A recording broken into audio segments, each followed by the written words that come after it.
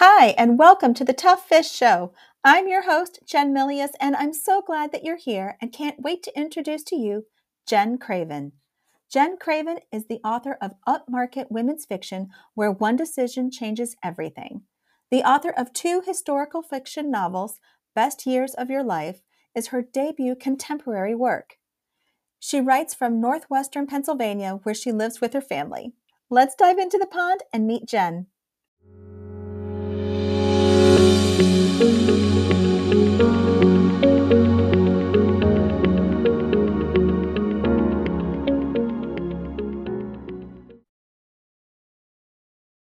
Welcome to the Tough Fish Show. I am so excited to bring to you Jen Craven. Jen, thank you so much for being on the show. Thank you so much for having me. I'm super excited to be here. I'm so glad you are. And I would love for you to start with, how did you get into writing? Well, I've been writing for a long time, actually, as a copywriter, so by profession. And I was doing that for the last probably 10 years and never really had my eye on fiction, to be honest. But I've been a long time reader. Read my whole life and just absolutely love books. And something in the last about 3 or 4 years was sort of like, I wonder if I could do that. I'm reading so many books and I have this love of writing, and wondered if they could kind of combine. So I got my start more in the professional sense. And then the creative bug kind of bit, and then it turned into books.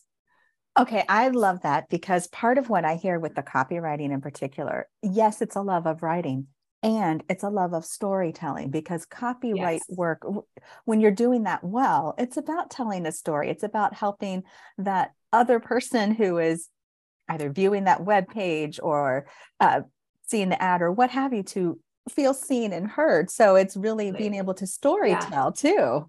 Absolutely. I mean, obviously at the heart of copywriting is sales. Like, you're trying to sell a product, whether it's, anything, a consumer good, a service, anything. But you're right. Like, you have to blend that creative storytelling to create that emotional appeal. And the same thing happens in fiction. You have to create some sort of emotion connection to make the reader want to keep going. So could we talk about that a little more? I love that you say that, like creating that emotional connection. So how did you do those kind of things when you're thinking about the copywriting, and how did you start to transition that, to your point, into fiction? I think I just always try to ask myself, like, what would I want to know? If it's copywriting, I'm like, okay, what would I want to know about this product, or why do I need to have this product in my life? And that's what good copywriting is. It creates like a need that you didn't know you had. Same thing with fiction, there's only so many stories out there. They're continuously retold, and the tropes are popular for a reason. People like reading tropes, so, but it's always like, how can you put your own unique spin on it? And so I think that was one of the things that I kept in mind. It's like, okay, there's tons of college campus stories. There's tons of dark academia out there, that kind of stuff. But what can I give that might be like a new kind of creative hook? Yes, I love that. I love that. And I know another facet of what because you've written in multiple genres, but one facet of that is upmarket. Would you talk a little bit about that, and how that shows up in the writing? Definitely. So upmarket is kind of like this unique genre that sits somewhere between commercial fiction and literary fiction. So it blends the two really well, meaning that you've got that character driven, development plus plot. And so it's really kind of also a lot of times referred to as book club fiction. So it's those types of stories that, book clubs are interested in, that create conversation, that have, elements throughout that could kind of, that make you want to talk, that are kind of like, spur some conversation, that kind of stuff. So that's what Upwork fiction is to me. I know it's kind of a little bit of a gray area that authors are a little kind of like, I'm not sure what this means. And for readers, I don't even think they realize sometimes what genres are. I mean, the mainstream ones, yes, but the more obscure, maybe not. So so I would say that my books kind of sit in that area. But Jen, that really to me, that lends itself to going back to the copywriting. You don't know that you need that until you saw the story and how you connected into that emotional pull. That's that conversation. The copywriting is like the start of the conversation for the audience on the other end to go, I am curious. Can this help? Is this more? What can I learn and explore or delve into it? Which is what you're implying and suggesting really with Upmarket, in the sense that it's where the book has created like the start, the writer has created the start, but then the conversation can continue, not just from one reader saying, hey, go read this book and let's talk about it, but a book club kind of thing where we literally sit down and have conversations. So that's really cool. I love how you've blended all of that. And I think a lot of books in that genre too, either touch on something that's like timely in culture, or even some hot button issues, that those are like conversation starters. That's what people like to talk about or debate or, give their opinions on. So yeah. I think that's really cool. So, but the first set of books you wrote were historical fiction. Right. I started in historical, which is a genre that I love to read. And I thought that's where I would stay in terms of my writing. And then my latest book, which just came out in August, is a contemporary story. And when that idea came to me, it hit me so hard. And I was just like, oh my gosh, I'm obsessed. This is where I want to be. This is like totally my lane, which again, I still love historical, and who knows, maybe down the road, I'll write something else historical again. But I think it does take a couple books. And from what I've heard is that authors say it's usually like your third book is when you kind of find your sweet spot.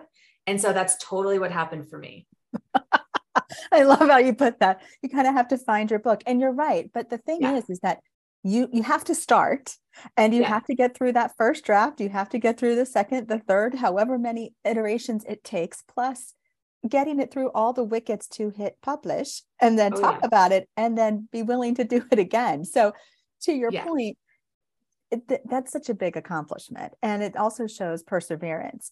What was it about historical fiction that drew you in? And then what helped you to kind of start to pivot to get to contemporary?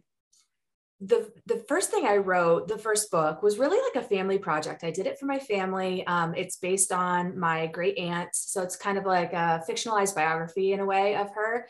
And she led this amazing life. And she contracted polio as a toddler in the 1920s, which was kind of almost like a death sentence at the time, and in terms of like longevity and lifespan and ability. And she went on to do amazing things. She worked in Washington, D.C., and really kind of like broke a lot of barriers for women at that time, all with her handicap.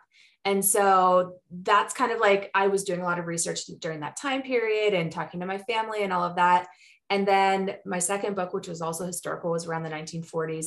And so I just kind of like love old stories and old time periods. And like I said, that love is still there, but it was just an idea. When an idea comes to a writer, I think it's hard to ignore. And it's one of those things where you're just kind of like, okay, I can either keep like trying to push this out of my brain, or I got to do something with it. So for my third book, when the idea struck, I was like, let's get some stuff done. And you're right, it was a complete pivot. But at that time, I was still early enough where I didn't feel like it was like a major brand shift. I wasn't like some, career established author yet that was all of a sudden doing a 180 that would kind of like throw off my readers. I'm still young. I'm still new in this whole, arena. And so I do think that I'm still kind of like finding my way. And with this book, I feel like this is where I'm going to stay. I love that. I love that so much. I love how what you're demonstrating too and talking about is that openness to let your curiosity and creativity be a guide. Yes. So let's talk about making that pivot. When you just said, okay, I have this new idea that just won't stop talking to me, just won't stop, niggling. How did you set out to write it, knowing that you were setting out in a different genre? Because you knew that it wasn't historical fiction yet. You might not necessarily know what to call it yet in the genre. So how did you start making that shift? Yeah. And not only that, though, not only switching genres, but this was the first time that I was going to take a stab at multi-POV. So writing multiple perspectives. and also first person, whereas my other two were third person. So it was literally a complete change, a complete shift, but it's just what felt right. And I had to really trust my gut. And so that's what I did. And I just started writing, and I really tried to not overanalyze and not, question myself, not compare to the other books. I just was kind of focusing on this one project and letting it go where it was going to go, not, regardless of thinking, oh, but what it, or how does this look next to my others? I was kind of like, no, let's just give this all my energy. And I'm glad I did, because I'm so thrilled with how it turned out. Okay, now let's go into some of this a bit more too, because I love that you said that you switched things, including like point of view, literally moving heads and moving between three heads, and being in first person. So would you talk a little bit about that, and how did that come together? Because I can think of a few ways where that might have shaped to get to the end result. So would you talk through that process in a little bit more detail? I really didn't have, I didn't really ask myself like, okay, which perspective should I write this book, or, which person, whatever. It just literally like came to me. And honestly, I don't know that that's like normal all the time. I don't know. This one, the vision for this book just was very clear from the get-go for me. And I know that that might not be the case for a lot of writers, and they might have to ask themselves a lot of those questions. And I've heard authors say like, oh, I'll maybe write the first chapter in third person and in first and see which one I like best. For me, it was just like clear that I wanted this to be like a very close first person, in these characters' heads sort of thing. And I just went with it. And I was a plotter. I plotted it out. I used Post-its for each character, color coded, and had them all up so I could visualize, because it was like a big picture sort of thing. And it helped me keep everything straight, and I could move, chapters around or scenes around if I wanted to. But yeah, that's kind of like the process that I took. And I just went chronologically, because that's the type of writer I am. I just went straight through the book, and, but I kind of knew where it was going the whole time. So that was nice. Okay, so you have spoken a little love language to me, because I like paper, and the fact that you have multicolored Post-its going on, and because what that's telling me is that's understanding not just, I'm going to call it a straight shot, the linear shot of start the book, finish the book. But what it's also doing is showing the arcing of all the characters, because some little Post-its are showing up in some places, and you're showing where they intersect, where they're alone, how they're intersecting. So my mind has this beautiful little picture of all of these Post-its. Yes, I know. And it was the color coded was huge for me, because then I could see, was there a balance? Not that there has to be like a complete equal distribution of characters, but I wanted it to be relatively close. And so I could see, like, oh, I have too many of her here, too many of this one here. But, in addition to that, I draw like an arc on a piece of paper, the whole, the curve, the character development, and, plotted those out, and then kind of lined them up to see like, are they meshing well, and all of that kind of stuff. So yeah, it's, if you're a plotter, then these are the types of things that you like. If you're a pantser, you're sitting here going, what? Like, what is she talking about? Just sit down and write.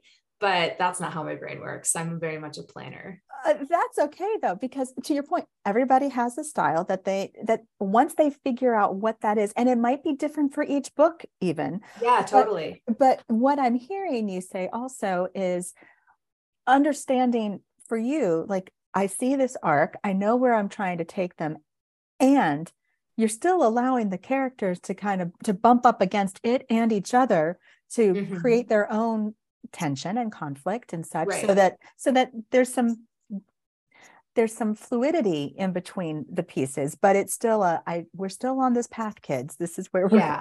Definitely. I mean, yes, I love to like plot out the big moments, the big plot points, and that, and to have a general sense. But sure, like if you're sitting down writing, something could surprise you. That happened a few times where I was kind of like, ooh, like I could go this way, and like, try it out. And so I let myself be flexible and fluid in that sense, but not to just like sit down with nothing planned out. That would just like, that's way too much anxiety for me. Understood. Yeah. So we have it mapped. We've got the beautiful stickies and beautiful colors, and we've got an idea. So when you got started for writing, did you pick one point of view and work it straight through and then go back and work the next all the way through and then bump them up against? Or how did you get the writing to align with the visual, to align with what was going on in your head? I went pretty chronologically through the book, like through the plot points that I wanted. And there were times when I could have written a certain chapter or scene in more than one perspective. There were some where it was like, clearly this is character A's chapter because she's by herself or whatever. But when some of those characters were together, it's like, I could write it from this one or this one, which one would be better? And I had to kind of ask myself those questions. And there were a couple instances where I would test it out and I would write the scene from more than one perspective and see which one felt better or right in that moment. But most of the time I went chronologically through the book. So I would bounce in between heads a lot. And I don't know if that's like something that I would recommend. I mean, it worked for me, but I don't know if other writers who do multi-POV, if they do, like you said, one character the whole way through or not. I could see how that would be easy, maybe not easier, but nice in a way that you're just staying with one character for an extended period of time instead of jumping around. But I don't know. I just felt like I had a pretty clear hold on my characters that I could do that. Nice. Okay. So then when you're doing that, to your point, having that clear hold and knowing, so you're in the one head though, how did you like refine the nuances? Meaning that, so you've written your chapter, you know the head that you're in, but yet to give it more strength, you might need to include some others, but you're trying to honor no, I can't, I'm not third person, I know. First. So I know that is really tricky. And one thing that I got from some of my critique partners' feedback on early drafts was making sure that the voices were distinct enough, because all of the characters, not all, but the three main protagonists in my book are female. And I feel like that's where I'm usually drawn to writing female perspectives. And the two mothers are basically the same age. So there wasn't a whole lot of like stuff to differentiate them because, they're partners living together and they probably have a lot of commonalities. So their voices could sound very similar. And I had to make sure that they were distinct enough that the reader would, not only that does the chapter say their name, but the reader could pick up on, okay, this is whose head I'm in right now. That was something that I did not struggle with, but it was a challenge that I had to kind of really go back several times through and make sure that I was adding some of those details. I was thinking that because, to your point, just because they are the same age, they're partners, doesn't mean they're the same people. That they're going to present a united front when need be, but yet they have their own interests, their own voice. They balance each other. They're going to bump up against each other, just like any friendship, any relationship, any relationship. So, I mean, I love that you have said that, where you really honed in to kind of get clear of each character so that she stood out, and so that when you're reading, you feel her versus just, I know the name and I know she's different than this one. No, you can feel the difference between them. That's, to your point, the character development that I think is so important. Did dialogue help you to do that too? Dialogue did. The one, you can inference a lot through tone. So whether someone's snarky or, do they use long sentences and big words, or are they short and choppy? And so all of that kind of style of writing comes into play. So I try to use all of those sorts of things, but that is one of the tricky things about writing in first person, is that, there's a blessing and a curse. You're so close, you get to know the characters so well, but then you're writing in their voice. So it's tricky. Did you ever catch yourself to say, wait a minute, I know I'm in this person, I'm in character A, but character B is over here going, hello, are you kidding? No, we don't need to be doing this. Or when am I going to be talking about this? Because I'm now riled up and we're still on A. I know. Yes, I did have things like that. Or I had times where, I would write something and then I would be like, wait a minute, that's completely what the other person would say, you know? So it's kind of like I had to flip flop some stuff or remind myself like which woman I'm talking, you know, talking through right now. Yeah. Yeah. So how did you come up with the name of the book? The title, so it's called Best Years of Your Life, and it's sort of a play on a couple things. One, the whole idea of like college and your college years, because a lot of people say like college is the best time of your life, right? Best years of your life in college. So, and because the book's set on a college campus and it has that whole academic setting and the two moms are professors, all of that. So I really wanted to tie it into that. Plus in my background as a college, you know, instructor, I sort of had that interest to tie that in. But then the secondary kind of plot line is a character dealing with early onset Alzheimer's and struggling with her identity and, you know, what does this mean for her as this strong, independent woman if she's losing her mind and those sorts of things. And because she's so young, it takes the title and puts almost like a satirical spin on it. Yes. So, you know, you're saying like, these are the best years of my life, but I'm losing them, you know? Yeah. So I could really pull the title in it from a lot of different ways. And it was hard. Titles are so hard to come up with. And for me, I think they're like super, super hard because for so many reasons, they have to match the genre, they have to match the book, they have to tie in, you know, all of those things. But when this came to me, I was like, I got like chills, like that is totally the title. Yes, I know what you mean. Like when that title, when it just hits and there's just something that deep knowing inside, or you just feel it and you're like, oh, it almost feels like the little la. Yes. And I had like a running list of, you know, alternatives, and I was toying back and forth or this or that. And I asked a few people's opinions and we all sort of agreed like this was definitely it. And now when I look back at that list, I'm like, I can't even imagine if I would have used that, you know, that title instead.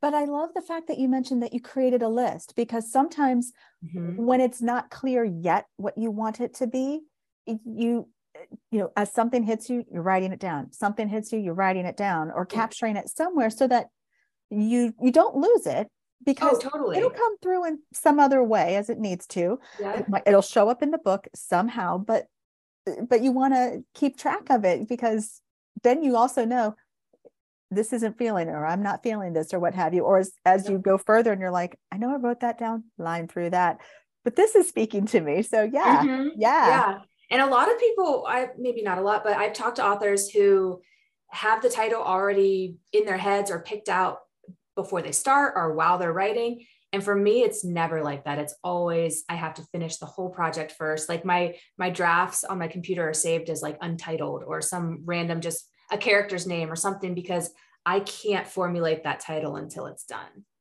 No, but I like that too, that you're also saying, as I'm interpreting this, you're giving yourself permission to go, I'm not going to let this part be in the way of what I need to do. So if I need to, as it hits me, it will come, but I need to keep writing on what this is, and that title will show up. Or if I need to give it a title just so I can obviously keep various whips and straight, fantastic. But it's okay that it changes. It's okay it's okay that it changes. To your point about Alzheimer's being as an element within the book, that's really cool that you are touching on yet another piece, that there's a college campus going on, there's familial relationships, but there's also that particular disease and the play off of it. To your point, I love that twist. That's really cool. How did you go about the research on something like that to help make sure that it's authentic to the characters, but yet allow the creativity that you are creating, because it is fiction and it's how did you blend that? Yep. So my only firsthand experience with Alzheimer's was my grandfather, who passed away almost 10 years ago. And he was an old man. He did not have early onset, but I distinctly remember his last few years with his, you know, the dementia coming in, and, you know, how he would act, things he would say, how it made me feel, our family, all of that. So I pulled a lot from that. But then I spoke to people who work in that industry. I have a writer friend who has firsthand experience with her own mother and working with, you know, patients. I talked to people in that field a little bit, and just did a lot of reading on it. I did, make sure my research was good for like my character's doctor's appointments and what the doctor would say and some of the tests and those sorts of things. But yeah, I also had people read those sections to make sure that they felt authentic, that they seemed realistic and logical. Because you're right, it's my world that I'm creating and it's fiction. But you also want it to not sound ridiculous. You want people to read it and it to say like, okay, I could picture this happening. Yeah. Yeah. And that's really cool that you were able to draw on so many resources, including your own experience. So I really understand that. I think that that's cool that you were able to, and how do you know that a fiction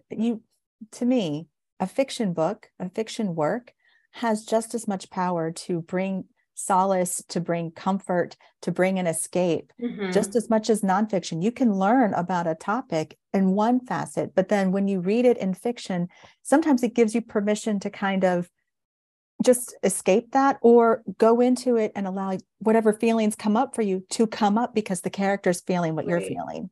Right. And the Alzheimer's was definitely a secondary plot line, storyline through the book. It was not the primary. Sure. And so I wanted to give myself like the allowance to explore it, but not to present myself as some sort of expert, nor did I want to do the due diligence of time and research to really make like a full-fledged, that's the main storyline. So I felt like I was able to kind of accomplish what I was seeking, what I was going for. I love that point too, because I mean, going back to the Post-its and the arcing and the sticky, I can see that kind of running along the bottom. If we have this pivot point at this doctor's appointment, and how does that impact this next event, or is this event that does this, and those dynamics. So I can visualize little lines, more stickies. As soon as you said that, that's what started to come to me. So going back to the wall of sticky, I love that so much. It was so fun. It was like, I had it up for a while, and my office, my little home office, is one half of my children's playroom. So on the one side, we've got Legos and markers and all of that. And then I'm trying to like be in my little professional creative space over here.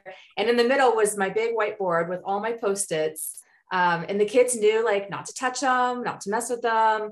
And, it was kind of fun. I love that. Little Legos. Mommy's Post-its. Yep, that's fantastic. But obviously, this playroom is a room full of creativity. Yes, it really is. Who all joined into the room. So much creative energy here. I love that, Jen. That is so awesome. This has been absolutely phenomenal. Where can people connect with you? Where can they get your books? So my books are all available online at your, typical places that you shop. But I do sell directly from my website as well if you're looking for signed copies. And I always like to promote indie bookstores. So if you go to bookshop.org, you can request them from your favorite indies in your towns. Go in and booksellers can order them from Ingram. That's my distributor. But yeah, lots of different places. And you can find me mostly on Instagram. That's where I'm most active, at Jen Craven Author. I am on Facebook and a little bit on TikTok. I'm trying to like baby step into there. But Instagram is definitely my number one place. And your website is? My website is www.jencraven.com. And you can find, all the news, all the books, everything there. Awesome. Jen, this has been fantastic. Thank you so much. Thank you so much for having me.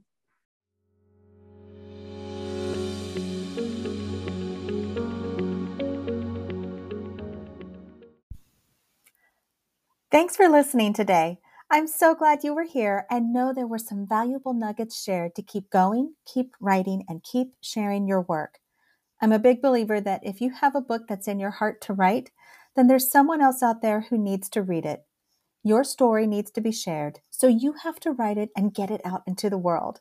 Until next time, keep swimming upstream while going with the flow and get your book into the world. To learn more about Tough Fish and jump into the pond, visit jennifermilius.com/toughfish.